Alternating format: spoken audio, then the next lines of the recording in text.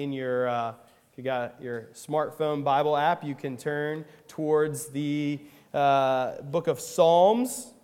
We're going to be in Psalm 119 again. So we had mentioned this last week, but we're going to be in Psalm 119 for the month of November in these little chunks of Psalm 119. We've been in the book of Psalms for quite some time throughout the summer and then here into the fall. And Psalm 119 is pretty lengthy, so we're not going one verse at a time, as is our usual sort of practice of walking through a text, but taking chunks of this very important psalm.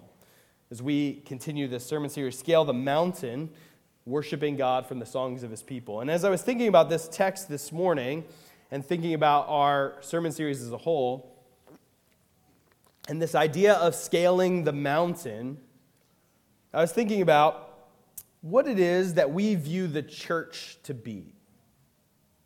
Do we view the church to be more like a Mountain View Airbnb, which is, if you know me, way more my speed than what I'm about to say, a place of great comfort in which we get to see the mountain,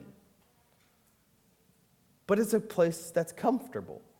Or do we view the church more like Mount Everest Base Camp, where we gather together because we're on a journey to scale a mountain, and we need space to gather together to acclimate ourselves to the climate and to the altitude, to journey up the mountain together?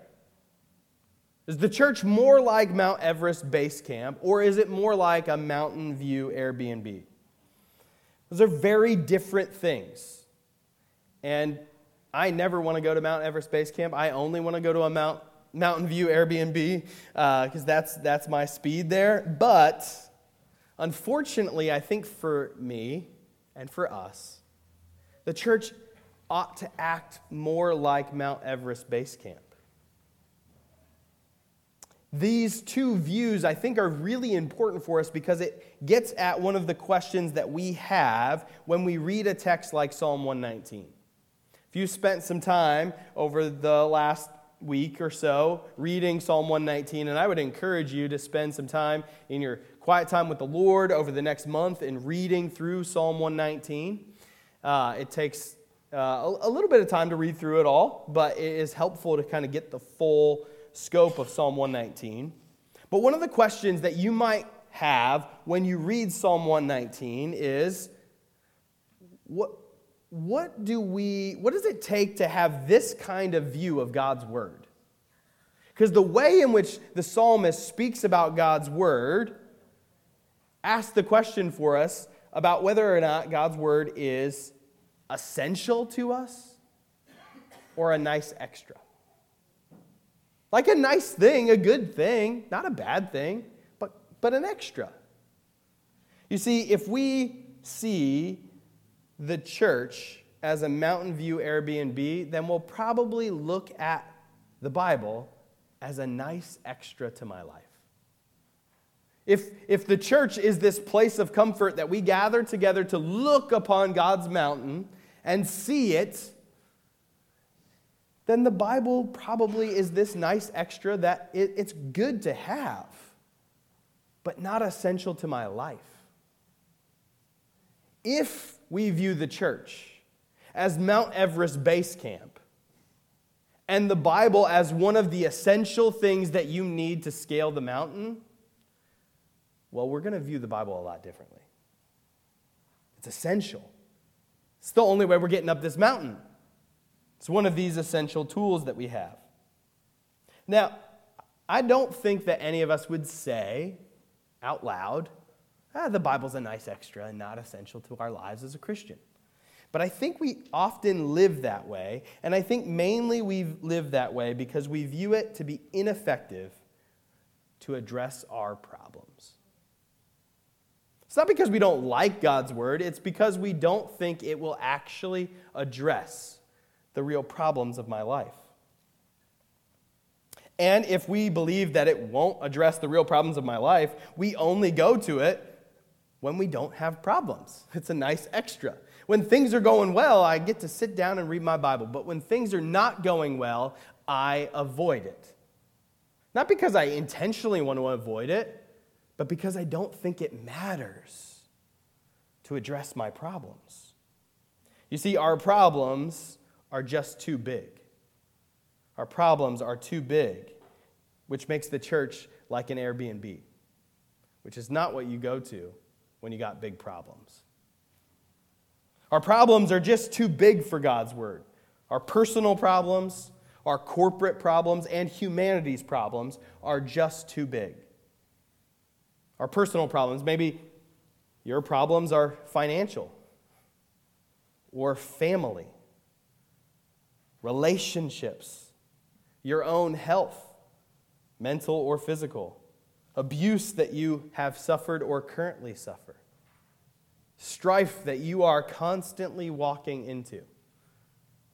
That is just simply too much to handle.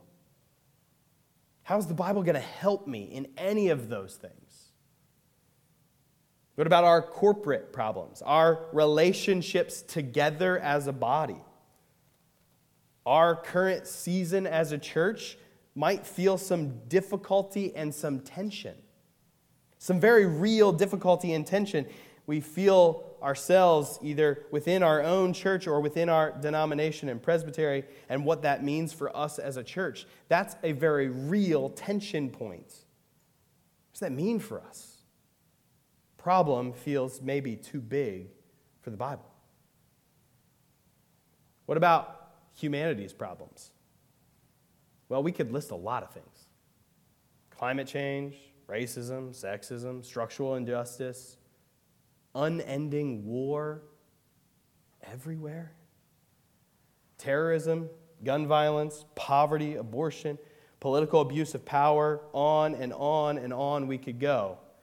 These problems, they are simply too big for God's word. They're simply too big for God's word to handle. Now, whether we believe that or not, we functionally believe that when we go one of these routes. One of the routes that we can go is to avoid the problems of our personal lives and the world around us and focus on God's word only, as if we lived in a different time period. As if we lived in a totally different place that didn't have all of these chaotic things going on. Totally avoid the Bible addressing the concerns of our lives or our church or our world. We can have great exegesis, digging into the text in the original languages, and generally applicable to all people in all time. So really, no people in any time. Right? Now, that's not a bad thing. That kind of scholarship in the Bible is very good. It's not a bad thing, but it's incomplete. If that's all we do when we gather together for worship, then the Bible is a nice extra at a Mountain View Airbnb. Look at this cool thing it says, but it doesn't actually affect you scaling any mountain. Now, the other extreme that we could avoid is we could just avoid the Bible completely and try and solve our individual and corporate problems, whether that's our church's problems, our community's problems, or humanity's problems, without God's word. Yeah, we have our quiet time in our church, yes, but that's separate from solving the problems of my life and our world. That requires books and conversations and political action and hard work and therapy and my own self-sufficiency. Now again, those things aren't bad. They're not bad things. They're simply incomplete. Simply incomplete. Both of those things view the Bible as insufficient for our journey in the world to the mountain of the Lord, the new heavens and new earth. What if we combine these two approaches? What if we viewed the Bible as essential, dug deep into it, and then from it viewed the world, our own journey, and our own problems and afflictions? What if the Bible was something essential for us to run to experience God and bring those very real problems to the text. That's what we're going to try and do this morning and what we seek to do every week. Just by way of reminder, Psalm 119 is an acrostic of the Hebrew alphabet. So each of the stanzas of 8 verses starts with a different letter of the Hebrew alphabet, and each line in that stanza starts with that letter. And so it's a beautiful structure in Hebrew. It doesn't really come across in English, right? But the beautiful, intense structure is all about God's Word. It's all about God's Word. It's all about the Bible. And so this morning we're going to look at what does God's Word have to say about our affliction. Okay, so we're going to jump to 105. Psalm 119, 105 to 112. Just this little stanza. Your word is a lamp to guide my feet and a light for my path. I've promised it once and I'll promise it again. I will obey your righteous regulations. I have suffered much, O Lord. Restore my life again as you promised. Lord, accept my offering of praise and teach me your regulations. My life constantly hangs in the balance, but I will not stop obeying your instructions. The wicked have set their traps for me, but I will not turn from your commandments. Your laws are my treasure. They are my heart's delight. I am determined to keep your decrees to the very end. You see, in scaling the mountain, and remember the mountain in the Psalms it talks a lot about the mountain of God, this place in which God dwells with his people. And in scaling this mountain, we need a light for our path. But the path is a mountain path. Now, I don't do a lot of hiking on mountains, but for those of you that do, a mountain path is pretty difficult, right? I mean, there's different difficulties probably, right? But a mountain path is a difficult path of suffering and affliction. And the psalmist looks at these. He says, I have suffered much, O Lord. Restore my life again as you have promised. My life constantly hangs in the balance, but I will not stop obeying your instructions. The wicked have set their traps for me, but I will not turn from your commandments. This suffering, the mountain path is not, this mountain path on our journey is not one of ease. It's one that contains afflictions and suffering. We've already talked about what are the problems that we believe that are too big for the Bible. But I want you to think right now, take a moment to just think about your suffering and affliction right now. What are the personal things that weigh you down? What are the things that are on your hearts and on your mind as you go to bed and as you wake up? What are those personal issues and problems? They related to finances or friendships, job or lack of job, your family, your health. What are those things? What are those things that relate to us corporately? Our mission, our vision, our current season as a church, our city, the challenges that we exist, the tension inherent in what we're trying to do in this place. Seeking to be a diverse people in the middle of Indiana, in a city with historic racism. That's a lot of tension, guys. We're walking straight into tension. What does that mean for us? What are the problems across humanity that affect you, that you think about? Are you reeling from war and the real suffering that is happening across the globe? You see, what the psalmist does, and what all of God's word does, is honest with our suffering. You know, it's really interesting. We come to the text often, we come to the Bible, and we're like, man, the Bible just is too big our problems are too big for the Bible. Because it just doesn't address this. And yet, the psalmist speaks with a lot of reality. My suffering, I have suffered much, O Lord. My life constantly hangs in the balance. Remember, this is the Psalms are prayers. The psalmist is praying this to the Lord, right? Lord, my life constantly hangs in the balance. See, the first step to understanding how God's word addresses our afflictions is to be honest about our suffering and afflictions. The Bible doesn't ask us to come and lay aside who we really are and put on a smiley face and sing good worship songs and act like I've got joy, right? That's not how it works. When you don't have joy, you know what you should do? Say, I don't have joy. Say, I'm suffering and my life hangs in the balance. Lamenting it. Speaking it honestly. Being okay with not being okay. But from here, from this place of honesty about these things, what is the psalmist's response? What is the psalmist's response? Well, the psalmist says, right, I've promised it once and I'll promise it again. I will obey your righteous regulations. I have suffered much, O Lord, restore my life. And then he says, my life constantly hangs in the balance, but I will not stop obeying your instructions. Okay, so this psalmist is super holy. That sounds great.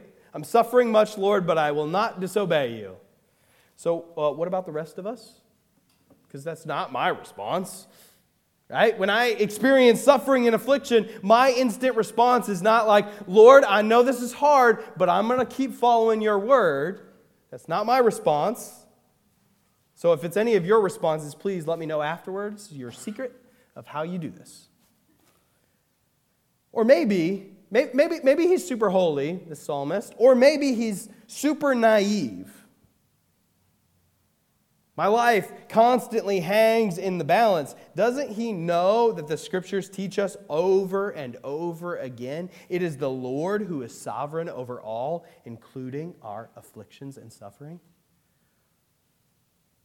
Maybe he's super naive and saying, my life constantly hangs in the balance, and Lord, I know you don't have anything to do with that, so please come rescue me. But the Scriptures actually teach us that the Lord is sovereign over all things.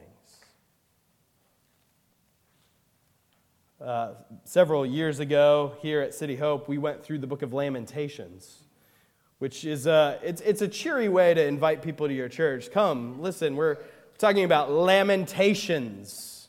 Come listen to us lament, right? Like there is the reality of lament all across the Scriptures. And one of the things that the third chapter of Lamentations has a ton of what this psalm is addressing. Jeremiah, writing this book, says this to the Lord, I am the one who has seen the afflictions that come from the rod of the Lord's anger.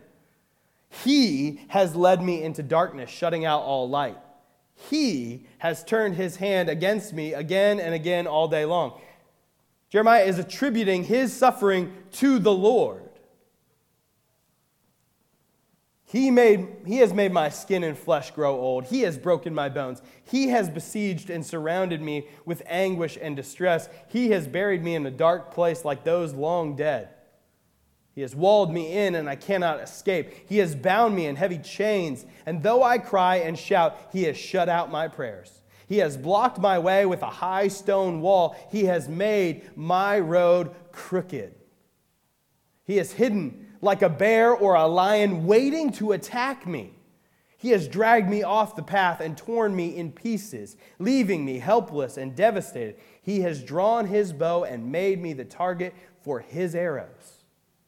He shot his arrows deep into my heart. My own people laugh at me. All day long they sing their mocking songs. He has filled me with bitterness and given me a bitter cup of sorrow to drink.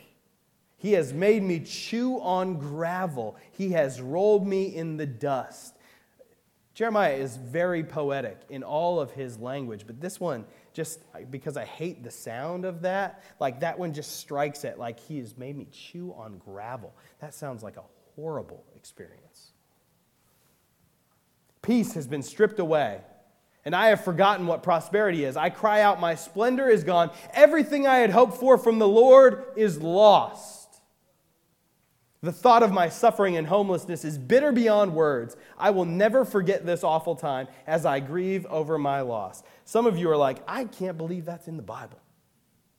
Like, Jeremiah is saying this to God, about God. This mountain path of affliction to God's glory is actually a path laid out by the Lord. My suffering is from the Lord. Our suffering, humanity's suffering, is all allowed by God. He could choose to stop it if he wanted, but he doesn't. Well, why then, if that's true, why would I go back to God's word and say, my suffering is real, my life hangs in the balance, and yet I promise to not stop obeying your word? Why would the psalmist say that? Why would you and I say that? Well, you see, if we view the church as a Mountain View Airbnb and the Bible as a nice extra, we wouldn't say that and we'd throw this away. Because it's just an extra. It's not necessary, and clearly it is full of a pathway towards suffering and sorrow. I mean, think about this. We're focusing on praying for the persecuted church throughout the month of November. You're saying, Lord, that people believe in you, Jesus, and they are faithful to share the gospel with others and actually face suffering for that very thing, and you don't stop it? You see, we don't actually ever get to the hard question if we're not honest with what is actually happening. But here's the thing. We could get rid of this idea, throw the Bible out. It's just this, non-essential, nice extra. But here's the thing. The Mountain View Airbnb is a fantasy. It doesn't exist. We're all on Mount Everest. We're all in this thing together. Where else can we go? Where else can we go? We're all on Mount Everest. We're all in a dark path. And the Scriptures are the thing that lights our path. The Scriptures are the thing that light our path. The Scriptures give us a light to trust in. How is this possible? Well, it's possible because of what the psalmists are constantly pointing towards, and that is Christ. One of the most challenging spots in the New Testament is in the book of Acts. Peter is praying, and he says this. He says, in fact, this has happened in this very city. For Herod Antipas, Pontius Pilate, the governor, the Gentiles, he has just quoted from the Psalms about the nations raging against God. Herod Antipas, Pontius Pilate, the governor, the Gentiles, and the people of Israel were all united against Jesus, your holy servant, whom you anointed. But everything they did was determined beforehand according to your will. Jesus faced ultimate suffering. Jesus, the Son of God, never sinned, constantly obeyed. When he says, I promise to keep your word and obey your righteous regulations, he did it perfectly. And yet, he was crucified on a cross, experienced a shameful death. Everyone was united against him. And the Lord, according to the Lord's will, all of that happened. All of that suffering happened because God allowed it to and even determined it. Why? Well, because in the midst of that suffering is where we find salvation. That Jesus bore on the cross not punishment for his sin, but for your sin and my sin. Jesus endured all of that affliction and suffering so that you and I can be saved from our sin. Jesus was crucified in your place and in my place so that we can have access to God and be fully forgiven of our sins. Without suffering, this cannot be true. Without the cross, this cannot be true. It cannot happen without suffering or the cross. Now, that doesn't change the reality of our suffering, but what it does do is give us some perspective on God's word. Because Jesus, who endured this suffering, meets us in God's word. So Peter, right, he says this about God doing this thing, right? According to God's will, the cross happens so that any and all who are trusting in Jesus can have salvation. And then Peter says this about God's word. In 2 Peter, Peter says, above all, you must realize that no prophecy in Scripture ever came from the prophet's own understanding or from human initiative. No, those prophets were moved by the Holy Spirit and they spoke from God. Whoop, I missed one. I was like, this is not the right passage here. We're going to back up. 19, I missed one, sorry. Because of that experience, we have even greater confidence in the message proclaimed by the prophets. You must pay close attention to what they wrote, for their words are like a lamp shining in a dark place. Exactly what our psalm says. Until the day dawns and Christ, the morning star, shines in your hearts. Above all, you must realize that no prophecy in Scripture ever came from the prophet's own understanding or from human initiative. No, those prophets were moved by the Holy Spirit and they spoke from God. Okay, I want to back up here. So he says, because of this experience, what Peter is referring to is that when when Jesus was alive, during Jesus' ministry, there's this moment in which Jesus goes up on a mountain. He takes Peter and John and James with him.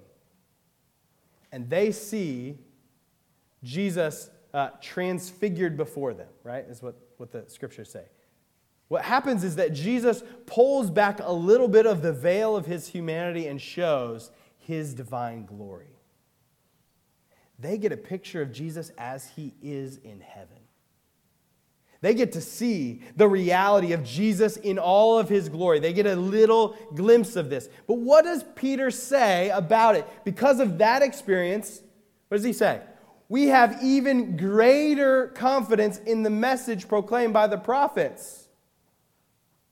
Peter says, because I witnessed the transfiguration, because I witnessed Jesus in his glory, what I'm telling you is you get more in the Bible. He's saying, you want to know a light to your path? You want to know how to walk through? And Peter certainly knows affliction. He's saying this after experiencing the afflictions of the early church. He's saying, you really want to know how to have a light to your path? It's in what the prophets have said. It's in God's word. And Peter got to see the glory of Jesus without that veil of his humanity. And Peter says, we get even more because we have the scriptures. This is crazy. So Peter, right, you might say So when Peter says this truth about how everything that they did to Jesus was determined according to your will, God, you might say, okay, I get that. I get that, and I get that Peter suffered for the gospel. But Peter, you had access to Jesus. You walked around with him, you saw the transfiguration, then you saw him crucified, and then guess what? You saw him resurrected. Of course you could say that. We didn't see that. What is Peter telling us? We get to experience that same reality because of God's Word. Because of God's Word. Because God's Word is how God reveals Himself to us. Right? It's one of the things, I've talked about this a number of times. When Jesus is with His disciples, right before He goes to the cross, what does He say? It's better for you if I leave. Because then I send the Holy Spirit. We have, in God's Word, because of the Spirit, within God's Word, we have access to God Himself. We have access to the Lord. We get to experience Jesus. We get to come close to God because He reveals Himself to us in His Word. When we take His Word and we read it in faith, by the power of the Holy Spirit, we get to experience Jesus. We get to experience this light, this lamp shining in a dark place. It's what we get in God's Word. Now, maybe you're like, that sounds great. Sounds great. But I'm not quite there yet. Like, I get that. I want that. But I'm not quite there yet. I'm more in the, Lord, you're making me chew on gravel kind of place. Right? Well, in Lamentations, Jeremiah goes on. Immediately after that spot that we just finished, right? So he says, my splendor is gone. Everything I had hoped for from the Lord is lost. The thought of my suffering and homelessness is bitter beyond words. I will never forget this awful time as I grieve over my loss. I don't think I'm putting enough shouting tone into that text. What Jeremiah is saying. I will never forget this, Lord. Never. The very next words that Jeremiah says is this. Yet I still dare to hope when I remember this. I dare to hope. Right? What Jeremiah is saying is, I'm not yet at hope. I'm trying to hope. I'm trying to trust that God's Word actually has something to say for my afflictions. But I'm not yet there. I'm daring to hope. Daring to hope means I know that I could get hurt again. I know that I'm going to trust you, Jesus, and this mountain path might take me higher, and I might see this glorious vista of who you are and what you're doing, and then I might trip and fall down a ravine and land back where I started. I'm daring to hope. Why would I dare to hope? When I remember this, the faithful love of the Lord never ends. His mercies never cease. Great is His faithfulness. His mercies begin afresh each morning. Now that one, 23, that's the one that you see, in nice fancy script on people's walls, right? Great is His faithfulness. Not the, I will never forget this awful time, Lord. He says it like 2 verses before, right? We don't get great is your faithfulness, your mercies begin afresh each morning without saying, Lord, I'm not going to forget this suffering.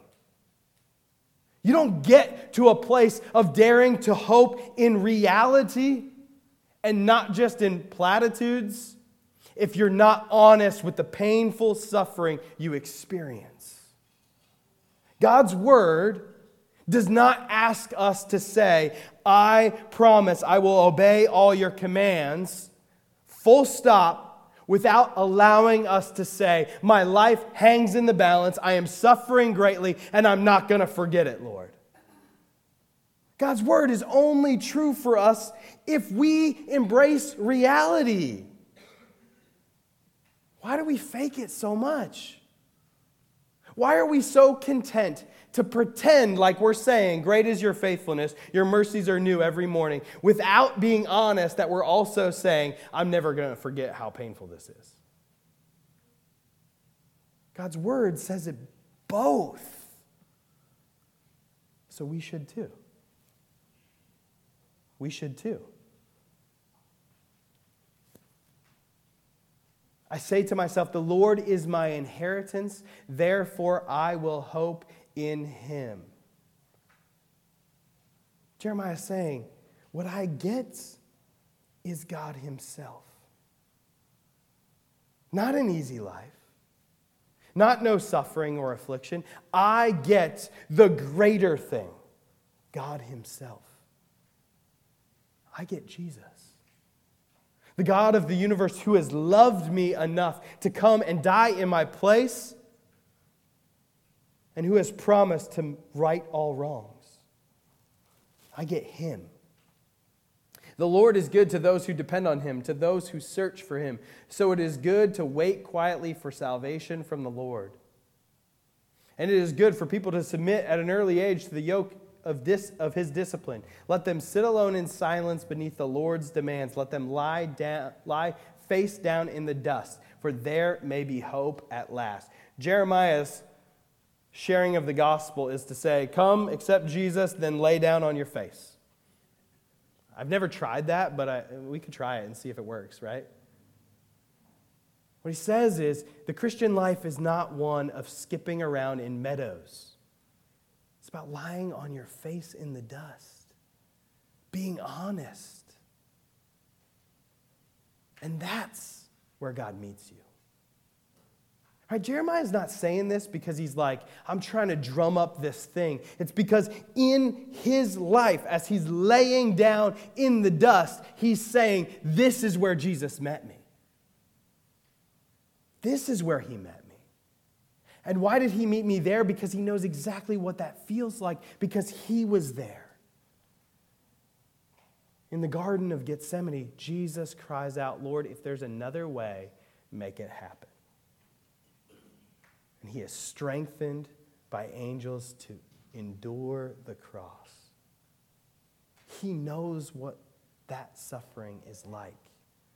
He knows what it's like to be rejected. He knows what it's like to experience turmoil, physical pain, homelessness, poverty. He knows what it's like.